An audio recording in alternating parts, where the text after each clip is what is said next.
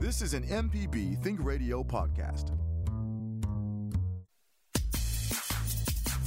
From MPB Think Radio, this is Money Talks. Kevin Farrell here with Ryder Taft, Portfolio Manager at New Perspectives. He's a chartered financial analyst and holds the Certificate in Investment Performance Measurement from the CFA Institute. Our guest for the show today is Adam Black, Senior Mortgage Loan Specialist with First Commercial Bank. We'll talk about getting a home loan in today's climate. Are you considering buying a home or refinancing? This is your opportunity to ask your questions about mortgages or if you have any personal finance questions. Contact us by email. The address is money@mpbonline.org. So good morning, Ryder. What financial news do you have for us today? Good morning. Since we are talking about mortgages and housing, which is just such a huge part of our economy, kind of touches a lot of things, it's a huge part of household budgets. It's one of the three basic needs: food, water, shelter.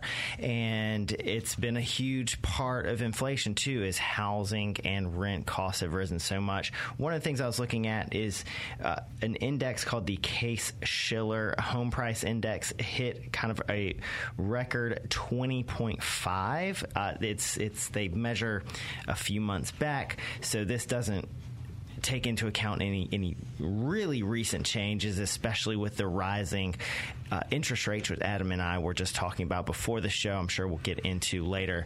But house prices, as we've all seen, they've risen quite a lot. And so looking forward to seeing how that has affected the financing of those.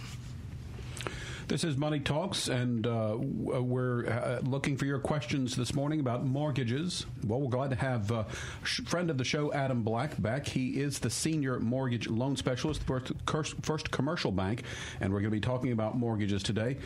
Thanks for stopping by and helping us out again today, Adam. Good morning, Kevin. Glad to be here. So what's the current state of the mortgage business industry? What time of the day is it? It's been a roller coaster. Since I was here 2 years ago, we have seen record low rates and went into a huge refi boom. I believe the last thing I saw was 78% of the people had refinanced at one time or another. And now we are bucking that trend and heading up. And that's something we've been expecting for the last 18 to 24 months. We've been waiting on rates to begin to rise. We knew it couldn't last forever, and it has risen at an accelerated rate. Historically, we've never seen rates rise as quick as they have in the last 120 days. So do you know if the industry saw more people buying bigger homes since the interest rate was so low, or were they getting a smaller payment? A little bit of both. We did see, as Ryder had alluded to, we saw a huge acceleration in appreciation of value. And with that, a lot of people took advantage of that and sold their homes, netted a great profit, rolled that into a larger home that they normally probably wouldn't have been in. We also saw a lot of first-time home buyers that took advantage of those low rates and kind of skipped that first-time home buyer house and went straight to that second, what I would call a step-up home. So, yeah, a little bit of both.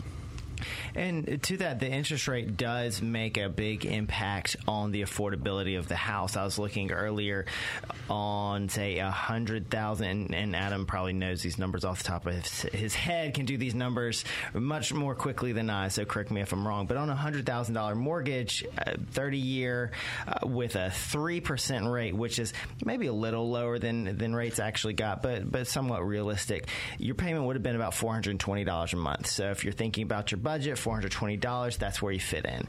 And then now with them closer to 6%, that payment would be around $600. And going from $400 something to $600 for that payment, big impact on affordability. So you can see, obviously going the other direction, back when they were cheap, you could just afford a lot more home. And that also meant you could pay up for a home that people were bidding on. So that all played into the price of houses going up, not just, are we looking at bigger homes, but just can we spend more on the same home?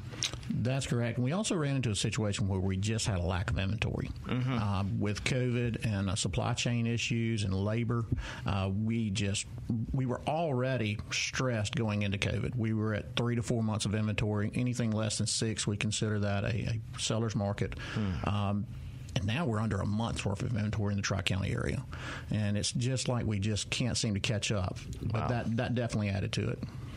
What do you mean by a month's worth of inventory? So, yeah, let me clarify. A month's worth of inventory is if we had the average number of sales in our Tri-County area per month.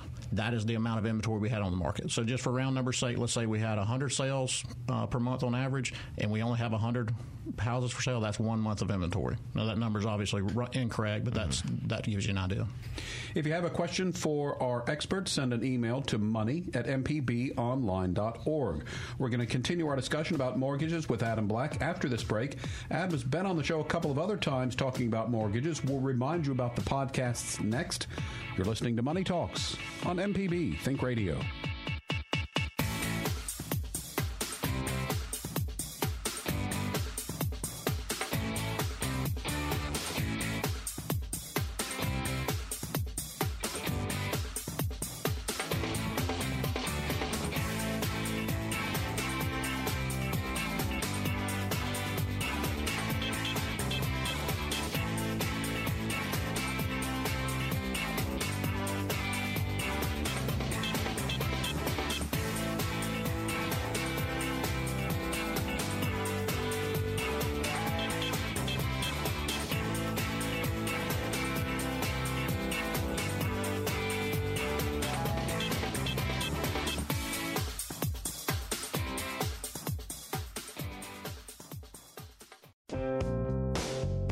Do you drive a vehicle? Then you'll find AutoCorrect helpful, especially on Coach Charlie's Tip of the Week. Listen to our podcast with me, Coach Charlie Melton, on any podcasting platform or on the MPB Public Media app. The information presented on Money Talks is meant to provide general information about the topics discussed and is not necessarily the opinion of Mississippi Public Broadcasting. The information presented does not create any type of relationship between the hosts and guests and the listening audience. Please consult a financial advisor or any other qualified professional for guidance about your personal finance questions.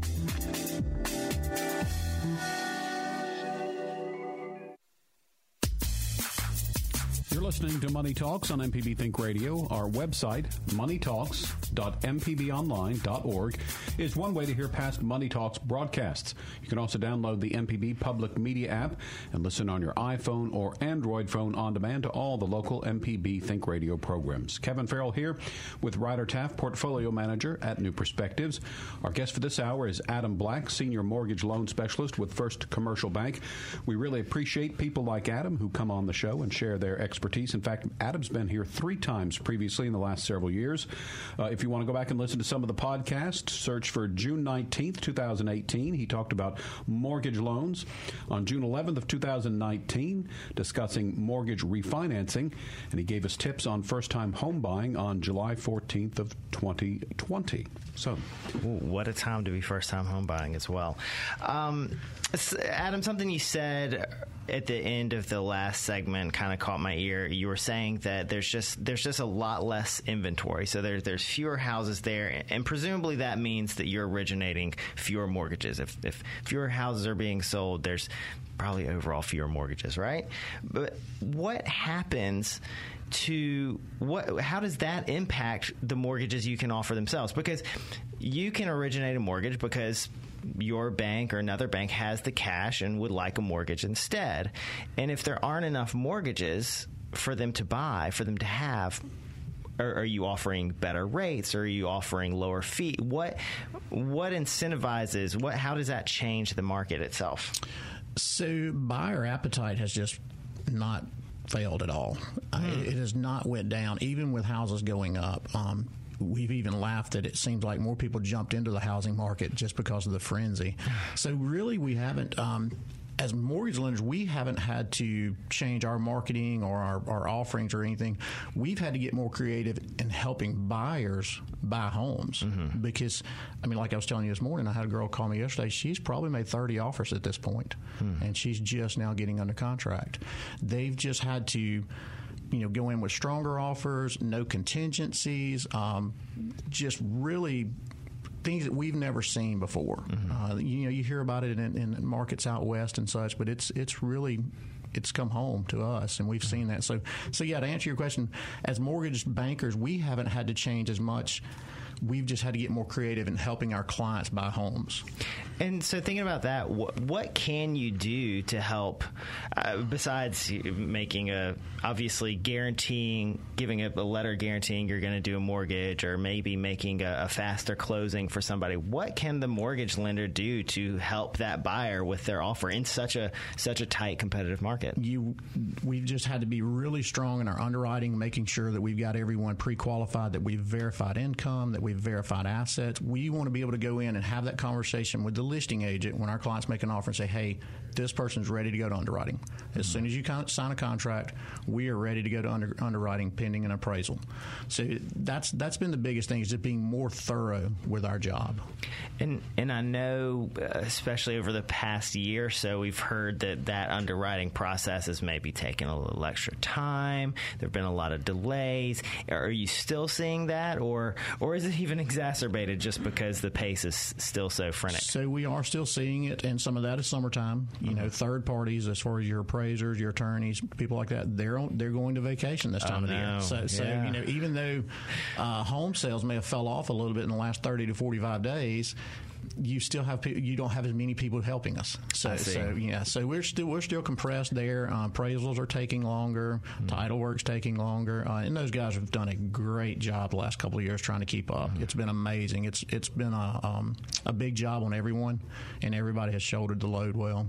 That's a good reminder that all of these markets are still just humans, and humans also like to take a break from time to time. So we gotta give them a little grace, I think. So define another term for us: underwriting. So the underwriting process is basically where we are taking the information that the borrower has provided, whether it be income, assets, liabilities, and we're doing our due diligence on that. And we have underwriters, quotation marks, in place to do that. In other words, I'm a loan officer. I want to give everybody a loan, but I also understand they've got to meet certain metrics. So that's where an underwriter is that pay stub relevant? Yeah, that's right. That's where an underwriter comes in, is to keep me straight, to make sure everything is correct. In the end, we've got an investment to make in a property, and we want to make sure we're making a proper investment. You're listening to Money Talks, and our guest today is Adam Black, a senior mortgage loan specialist with First Commercial Bank, talking about mortgages. So what length of times do borrowers have to choose from when it comes to a mortgage? That starts at 30 years and works its way down to 15 and 5-year increments. Unfortunately, you are hearing some rumors of some lenders going up to a 40-year mortgage, which I firmly am against. That's just going too long. We want to try to put people in as short of a term as is affordable within their budget, so that they get debt free as quick as possible. And the effect of that shortening the term is you have a larger payment to pay it off faster. Do you have an idea? Is there a general rule of thumb about how much bigger that payment might be given the shortening or lengthening? There's really not. Of course, as you go to a lower term, you also go to a lower interest rate. There's really no way to do that. When I got into the business originally, there was a 1-point gap between a 15-year and a 30-year. I knew whatever my 30-year was today, my 15-year was going to be 1 point lower. Over the years, that has shrank. It's probably a half or maybe even less than a half difference now. So it's all different. And it's different on different days. Yeah. So what are the types of loans that are offered for mortgages?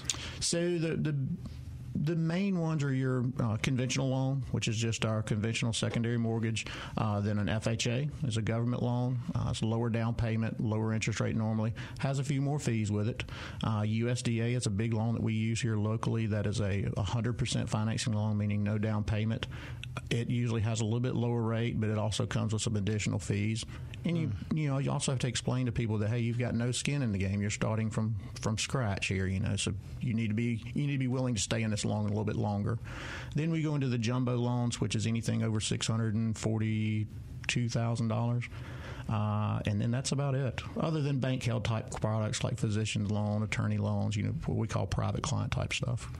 How big are the bank held, and has that big as in what size of the market has that changed over the years? It's very small. Percentage-wise, I'm not sure, but you know, most banks want to get that loan off of their books per se, so they're going to move it to a secondary loan as quick as they can. But of course, you know, with us having a teaching school here and some law schools and things like that, we do a lot of bank-held type stuff for that. Interesting, because people always talk about, oh, well, I know my banker, I know my mortgage lender, I can talk to him if I have a problem, but of course, it seems like so many times, including with all of my mortgages, and probably most of our listeners' mortgages, it's some website off in the distance, off in the cloud that we go to for our mortgage service. Yeah, we, like I said, at First Commercial, we consider ourselves a larger private banking firm, bank, so we do a lot of that type of stuff where we're holding it in-house, servicing it ourselves. Do we know how the USDA is the U.S. Department of Agriculture, if I'm correct? Do we know how they got involved in loaning money for house buying? That goes back, I believe, late 70s, early 80s.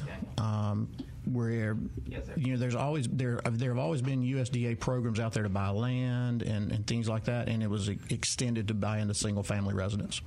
If you're buying a farm, Kevin, you got to put a house on it. Yeah, so, kind of natural extension there. And ironically, that loan originally was designed, like you said, it was kind of low density areas, but it has since spread where you'd be surprised at where you can use it here locally within our metro area.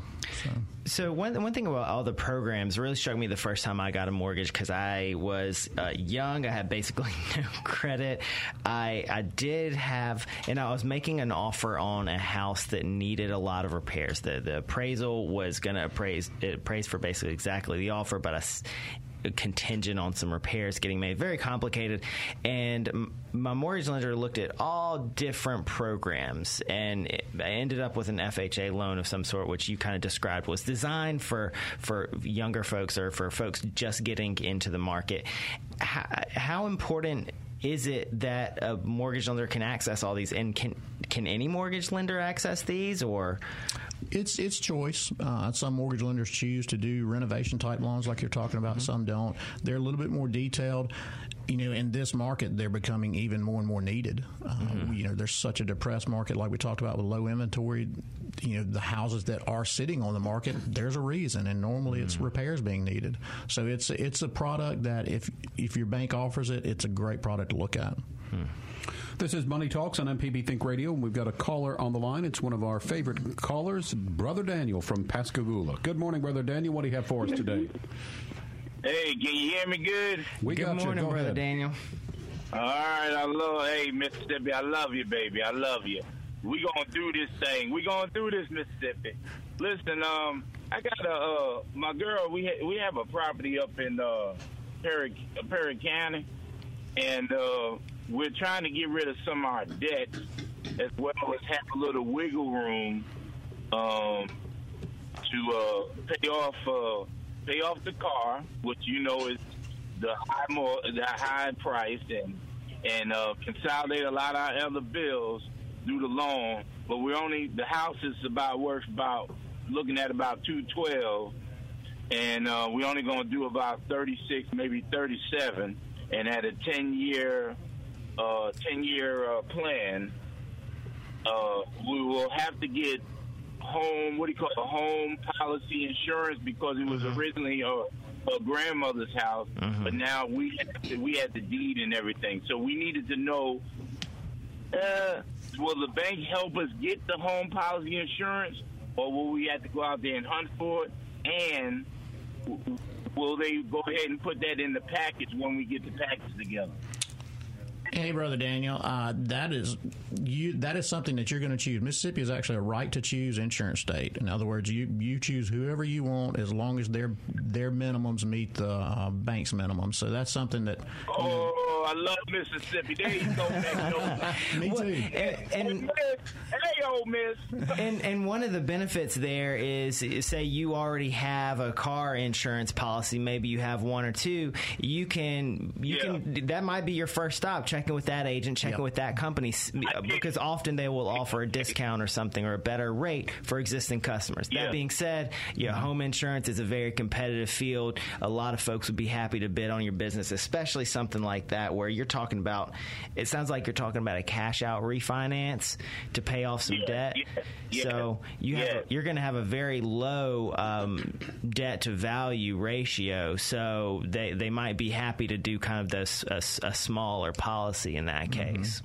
And Brother Daniel, I'll mention something to you too as you begin looking into this. Check with your local bank on what's called a HELOC, a home equity line of credit. And the reason I say that is, one, your rate's probably going to be a little bit lower than what market rates are right now. And then you've got an operating line of credit as you pay that down. So let's say you borrow $40,000 on it and you pay it down to $20,000. Well, you've got $20,000 sitting there that you can use for other things if you should need it for anything. Like repairs on the house if I want. Exactly. If more comes up later. Exactly. Yeah. That's called a HELOC credit? Yep, that's called a HELOC. HELOC. It stands for Home Equity Line of Credit. And any bank down their way will know what you're talking about when you talk to them about it. Okay. That's a good. So talk a little more about the difference, why someone might go for a HELOC versus the cash out refi or something like that. Yeah. Well, one, cash out refi is your highest interest rate of all your secondary mortgages. So you don't want to get into it unless you just have to. Two, the loan to value limitations. Cash out refinances are capped at 80% of the value. Where a home equity line, most banks that go up to around 90%. I've even heard of some going higher than that. So it gives you a little bit more cushion within that. As I said, the rate's going to be lower, and just having that operating line there once you get it paid down, that's always good to have. Let's say you need to buy a new car, and your home equity line of credit is at 4%, and car rates at that time are at 6%. It's smarter to use that. And so, might people get a HELOC with? I've always heard of often a variable rate HELOC. Can you also get a fixed rate HELOC, or how do the interest rates work with that product? Every bank's different. Most are going to be prime plus X, prime plus 1, prime plus 1.2. So it floats. So that rate is going to float. Certain banks will lock it in for certain periods, whether that be 1 year, 2 year, up to 5 years. It just varies by the bank and by the product. The first, we love you. All right. Thank you, Brother Dan. Thanks for calling. Yeah, I'm sorry. I have to give shout out to the bank. The first. Hey. I know some of those guys over there. They're good guys. Good deal. No. All right, Brother Daniel, thanks for your call. So, Adam, we mentioned adjustable rate mortgages, and I know many, many moons ago when I got my home mortgage, I had one. Are they still as popular as they were in the recent past? With rates going up, yeah, they've come back in vogue. The biggest thing with the yeah. So the biggest thing with an adjustable rate mortgage is the negative connotation from 2004 to 2008 when everybody was on them and they began to mature and rates had gone up, so they jumped up really quick. But yeah, as you get into people that are a little bit more financially mature, and can handle it and understand that, okay, I'm going to do a 7-year ARM. So what a 7-year ARM is that rate is fixed for the first 7 years of the term. It's still a 30-year mortgage. Mm-hmm.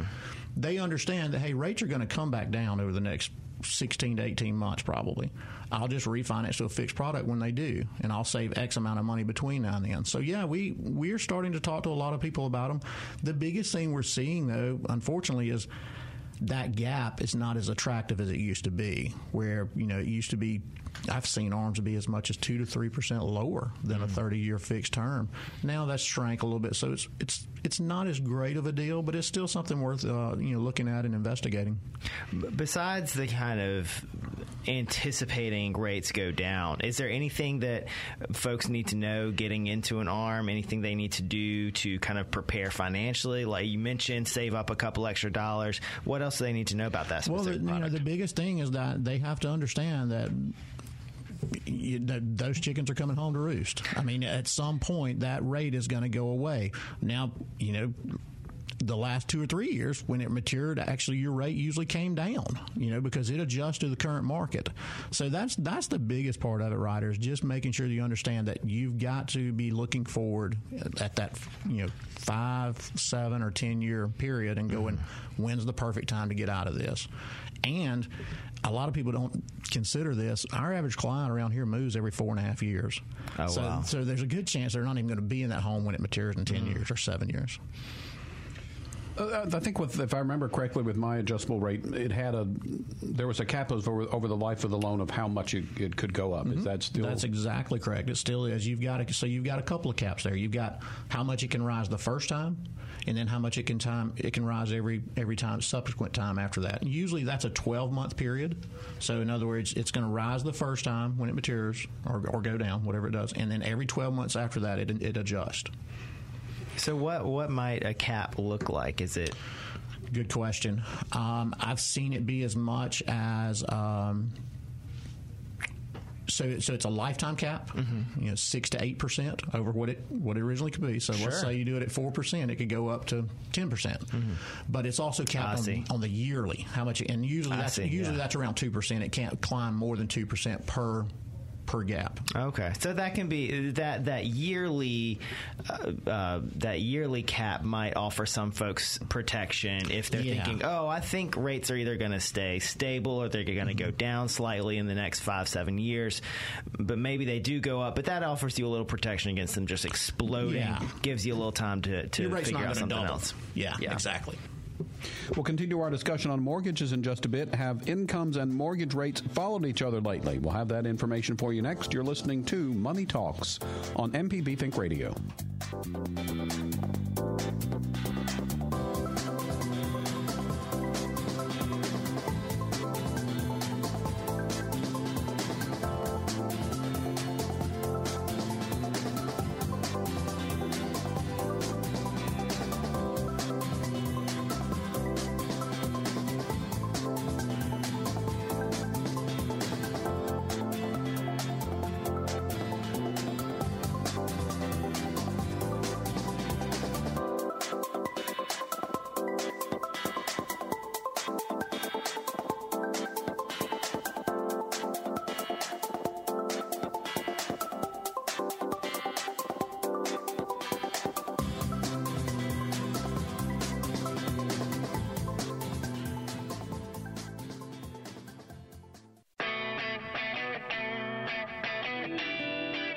When you look at your vehicle, think of MPB.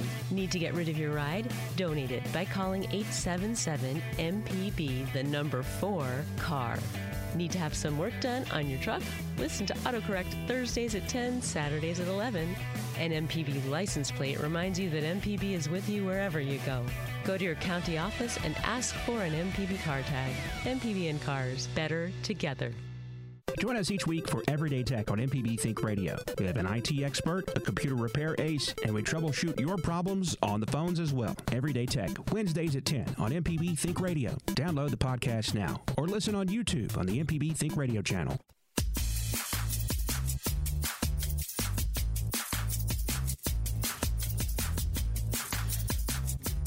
Money Talks is MPB Think Radio's personal finance broadcast. Kevin Farrell here with Ryder Taff, Portfolio Manager at New Perspectives. He's a chartered financial analyst and holds the Certificate in Investment Performance Measurement from the CFA Institute. On average, American households received more money and spent less during the first 2 years of the pandemic, but the cost of buying a home, home prices, and mortgage rates have risen faster than income since March of 2021. Our guest today on the show is Adam Black. He is the Senior Mortgage Loan Specialist with First Commercial Bank. We've got some callers to get to, so let's go back to the phones and start in Memphis. Daryl's called in today. Good morning, Daryl. You're on the air, so go ahead. Good morning. Can you all hear me well? Yes, sir. Go ahead. Good. I want to start off by saying happy belated Father's Day to the men and the husbands. Thank you. And my question has to do with HUD houses. Is there something that the guest has been experiencing? And if it is, how would one go about qualifying for a HUD house? And how would he go about seeking an agent? Hey, Daryl, thanks for calling in. When you say a HUD home, are you referring to HUD foreclosures? Yes, that's correct. As a matter of fact, you can elaborate on the foreclosures in general, if you will. Yeah, so foreclosures are treated the same way as any other home, as far as from my perspective as a mortgage banker. You'll need to get with a local agent, someone that you trust or someone you've been referred to. The transaction is pretty much the same. There's a little bit more in the contract area, as far as a few more pages to the contract, a few more things you have to do to satisfy the seller and their requirements. But otherwise, it's treated pretty much the same way. A lot of times, what you'll run into on HUD foreclosures is it's probably going to need some repairs because they sit vacant for so long. People don't understand that is a long process to foreclose on a home, and a lot of times those houses have sit there. I've seen them sit there 24 to 36 months before they go back on the market. Anytime something sits like that, you're going to have issues as it goes through the seasons, closed up, and things like that. So make sure that once you've got that agent and once you've looked at homes, that you're very, very thorough with your inspections. Does that long time it's been sitting, you said needing repairs, does that affect? How does that impact things like the appraisal and that part of y'all's underwriting? Well, it just depends on the quality of the property. It is. An appraiser can go in there and unfortunately, what you see a lot of times, you see things missing. The stoves are missing, appliances, even copper wiring. That's a big thing. Outside AC units. It just all depends. Daryl, I will mention one thing. There are a couple of programs out there for HUD foreclosures. And the house has to qualify, and your agent will be able to help you with that. But there's an FHA program that only requires $100 down on those houses. On certain ones, it has to be tagged as FHA $100 down eligible, and your realtor can help you identify those. Okay. All right, Daryl, go ahead. And what's the other program? That would be the $100 down program is an FHA program, and then the renovation loan would probably be an FHA 203K. That helps you buy it and renovate it. Renovation loan 203K. 203K, yep. And any good off air, you can contact me, and I can put you in touch with somebody in Memphis that can help you if you'd like. That would be fantastic. Yeah, I can absolutely. get the number after the show. Yeah. All right. So, Daryl, if you would, we're going to put you back on hold, and if you could tell our call screener that information, and we'll get it to Adam, and hopefully he'll be able to contact you off air and give you some more assistance. That would be fantastic. Thank you all so much. Absolutely. Thanks for your call, Daryl. Let's move on and go to Pat in Mobile. Good morning. You're on the air with us, so go ahead. Hi. I might have misunderstood your caller, Brother Daniel. But it sounded to me like his question was dealing with what I thought he was saying was something that was like title insurance rather than homeowners. And I may be wrong, but even if I am, can you address what title insurance covers and whether or not you shop for that? Hey, Pat, thanks for calling in. So, title insurance, big discussion in a transaction. So, there are two forms of title insurance. You've got lender's title insurance. Okay, that's required anytime you have a mortgage. What that protects is that protects the lender if there's ever any kind of claim made against the title of the home. An example of that I've seen several years ago was a home sold. There was an heir showed up 2 or 3 years later, said that, hey, I wasn't included in this transaction, didn't get my part, so I'm suing everyone. That's where title insurance would come into play. Now, there are hundreds of different examples. That's just the quickest one I can think of. Second title insurance policy is the owner's title insurance policy. That's optional. You don't have to take that out. However, what it does is it protects you if there's ever a title claim made. You will hear different perspectives, different levels of advice on whether you need it or not. That is up to you. It's a one-time fee. If you're the type of person that wants to protect yourself, go for it. If not, don't. But just be prepared that if anything ever comes up, you're going to be in charge of defending yourself, basically. So the title insurance protecting the lender, do they require that? Do they always pay for that? It is required by the lender in a mortgage transaction. And so I believe, so what Brother Daniel was talking about is, I believe, and Brother Daniel could call back if he wants to set the record straight, but a property they already own, so it's not a transaction. They're not concerned about title in that case. But what it is if you are taking a mortgage out on a home, and Adam can give us a little more color there. If you're taking out a mortgage, then they want to know, well, if the house burns down, are you just going to walk away from it? Or if something happens to the house, or if someone, I'm not sure if this is also for mortgage purposes, but if the liability on you, if somebody sues you for the house, we need to have enough protection so that the lender knows they are not going to be on the hook for anything that happens to the house. Is that correct? And that's correct. And you'll see that listed as hazard insurance or homeowners insurance, one of the two, and that is to protect, the asset. If it burns down, if wind hits it, or like you said, a few years ago I had a gentleman let someone move into his house early on a Friday. They weren't closing on Monday. The guy ran from a wasp nest, slipped, fell, broke his arm, sued his homeowner's insurance. What? You were 2 days away. You were 2 days away before the killer bees came. Yeah. Oh my gosh. So I've seen it all, unfortunately. All right, Chuck. Go ahead. Thank you. Thanks, Pat, for your call. Thank you. Yep. Thanks for listening from Mobile this morning, Pat. This is Money Talks on MPB Think Radio. We're visiting today with Adam Black, who is the Senior Mortgage Loan Specialist with First Commercial Bank. We've been talking about mortgages. Adam, one thing we talk about frequently on the show is your credit score.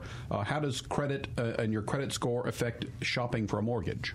Well, obviously, the higher your credit score, the more programs you're going to qualify for, and the lower rates you're going to qualify for.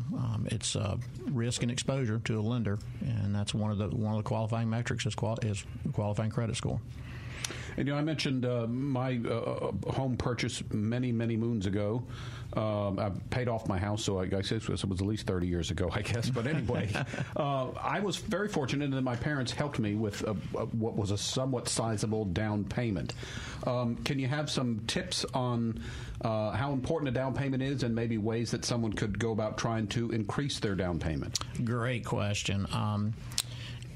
Savings is what we talk to everybody about. But there are other ways too. There's a gift option, from a relative, a parent, brother, sister, whatever. Most programs will allow that.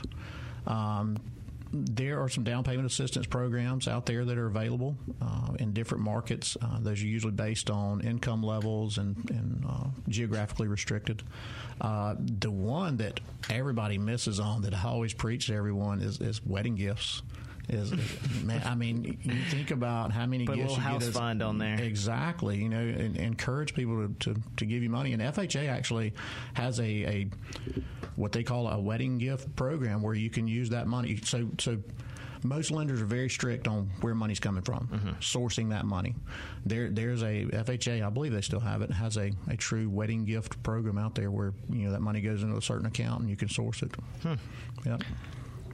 So this email here we have has a couple of issues going on. One, well, I'll kind of address off the bat. She's got debt from school loans. Well, she mentions a private school in litigation of fraudulent claims. I don't know which one that is, but I do know that some of the private higher education has been there are efforts at student loan forgiveness there, and I believe another round of student loan forgiveness. I forget for which college, for which kind of for-profit. It turned out it was a little predatory lending practices there. She said she did receive a BA, but the credits don't transfer. She's back in school to actually get what might be another or a real degree. So that's maybe look into forgiveness there. So that's an issue. Her student loans she mentions the debt is holding her back. It's keeping her from completing her current degree right now, the amount of debt she already has. So her question is, which Adam and I were talking about just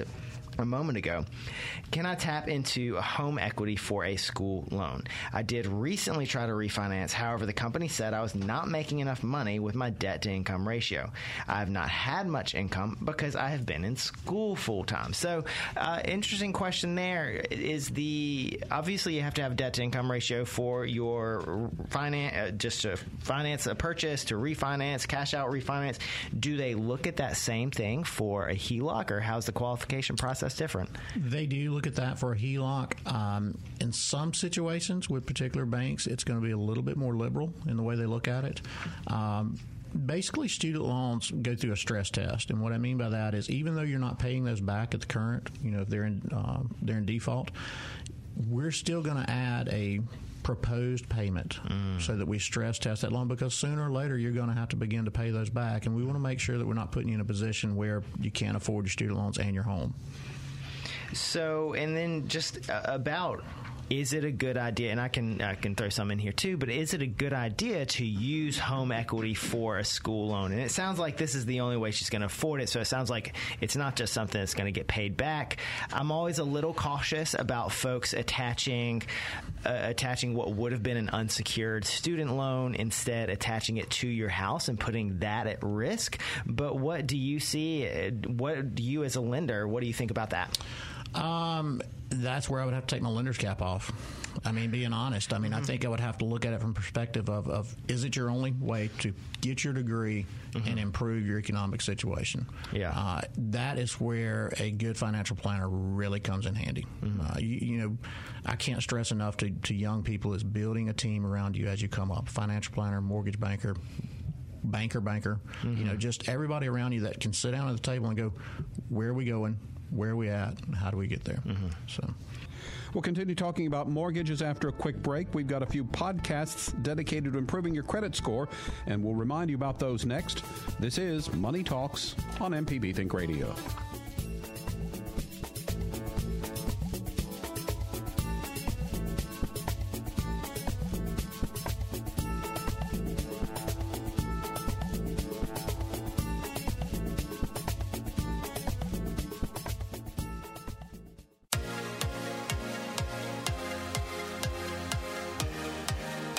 On Southern Remedy Healthy and Fit, you get information about foods you should eat to stay in good health and tips on how to stay active. I'm Josie Bidwell, host of Southern Remedy Healthy and Fit, and Associate Professor of Preventive Medicine at the University of Mississippi Medical Center. Listen to the show every Monday at 11 or subscribe to the podcast by searching for Southern Remedy with your preferred podcasting app. We're pleased you found our show, Money Talks. Kevin Farrell here with Ryder Taft, Portfolio Manager at New Perspectives. And here's a program reminder, Tuesdays at 10 a.m., listen live to In Legal Terms on MPB Think Radio, immediately following our show. Well, credit score is important, so we've talked about it a couple of times. If you want to go back to some podcasts to review what we've talked about, look for the March 15th, 2022 or December 2nd of 2018 for information about improving your credit score. So, Adam, does where you want to buy a house affect your mortgage rates, city versus rural area? No, it shouldn't. That's a qualifying issue, and that shouldn't come into play. All right. What about, by the way, I forgot to reintroduce you. Adam Black is our guest this morning. He is a senior mortgage loan specialist with First Commercial Bank, and he has been with us throughout this hour talking about mortgages. What's the best way that folks can shop around for a mortgage? That's a tough one. There's so much clickbait out there on the internet that it's hard to it's hard. I literally have a guy texting me right now about that, but it's a relationship. It's not the transaction, and that's how you need to look at it. It's okay to shop. I encourage people to shop. I mean, obviously, I have to close mortgages to make a living, but I also understand that everyone has to get the lower overall cost. The biggest thing is not the shopping, but understanding what you're shopping. What is the total cost of a mortgage? It's not always the lowest interest rate. You need to look at what the fees are, what the term is, what you're getting in the total package, and weigh those. It shouldn't be a knee-jerk reaction to go out on a Friday, look at houses, and try to buy one on Monday. You need to take your time and plan for what you're doing. And just to emphasize the relationship point, because again, you kind of think, oh, it's a mortgage. Someone just has to stump up the money for me to buy this house. An illustration with my first home purchase. Firstly, I had a mortgage officer who was willing, as far as I could tell, go to the ends of the earth to make sure I got actually qualified with kind of my credit and financial lack of credit and financial history. To make sure I got qualified, make sure that I got qualified for the right loan. Again, needed some repairs, so making sure that would happen. And as far as I could tell, he went to the ends of the earth for that. And then on the other hand, you see him all the time. You see ads, you see him, you hear it on the radio, you see it on TV. All sorts of ads for these online companies are promising a refinance, this, low cost, cheap, this. That's how I first figured out how variable rate loans worked, because I was kind of going down this process, had a great or very appealing offer that was going to save me money on a monthly basis from one of these online or kind of very well marketed companies. And one of the conversations, he said something that made me realize how much more expensive that loan was going to end up being than the loan I already had. And And no slight to him, that was probably just the product of the week or the product of the month. And when I called him for the first time, he had a script that said, sell Ryder this product. And that's what he went at. And it turns out it just was not right for me. But because he didn't really know me, because we had no prior relationship, because we had no connections, and because, again, he was just going down that path, down that script, then I didn't realize. I mean, fortunately, I did realize it was not the right product for me at that time.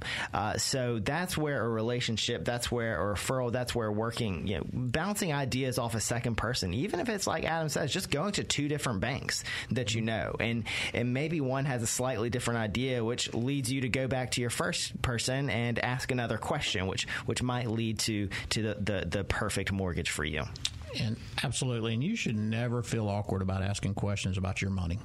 It's really easy for me to spend it for you, but it's yours in the end, and there should be no questions that you feel awkward about asking. So we got about 2 minutes left in the show, so I thought maybe we could talk about, Adam, where do you think the future of mortgage rates is going? I wish I had a crystal ball.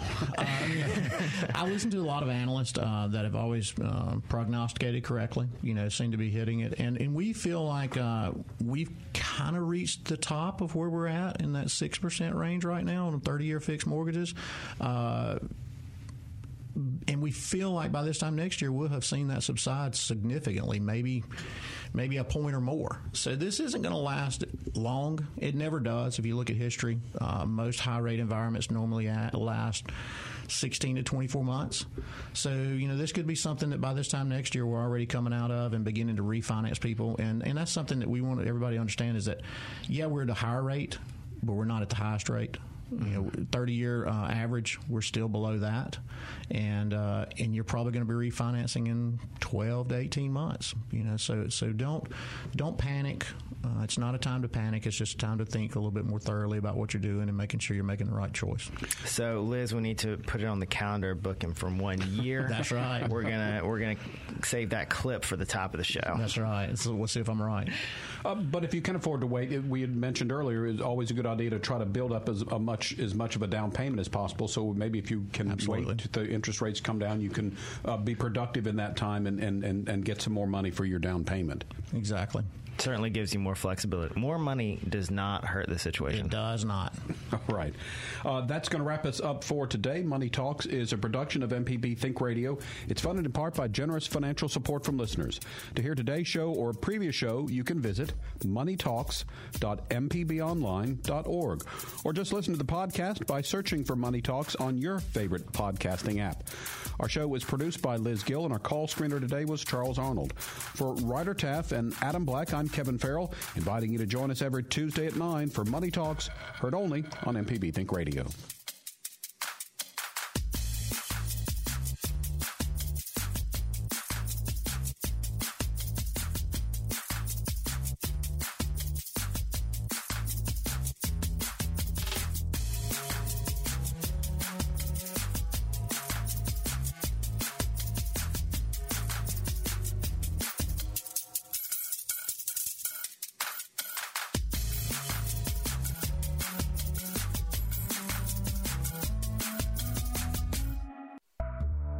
This is an MPB Think Radio podcast.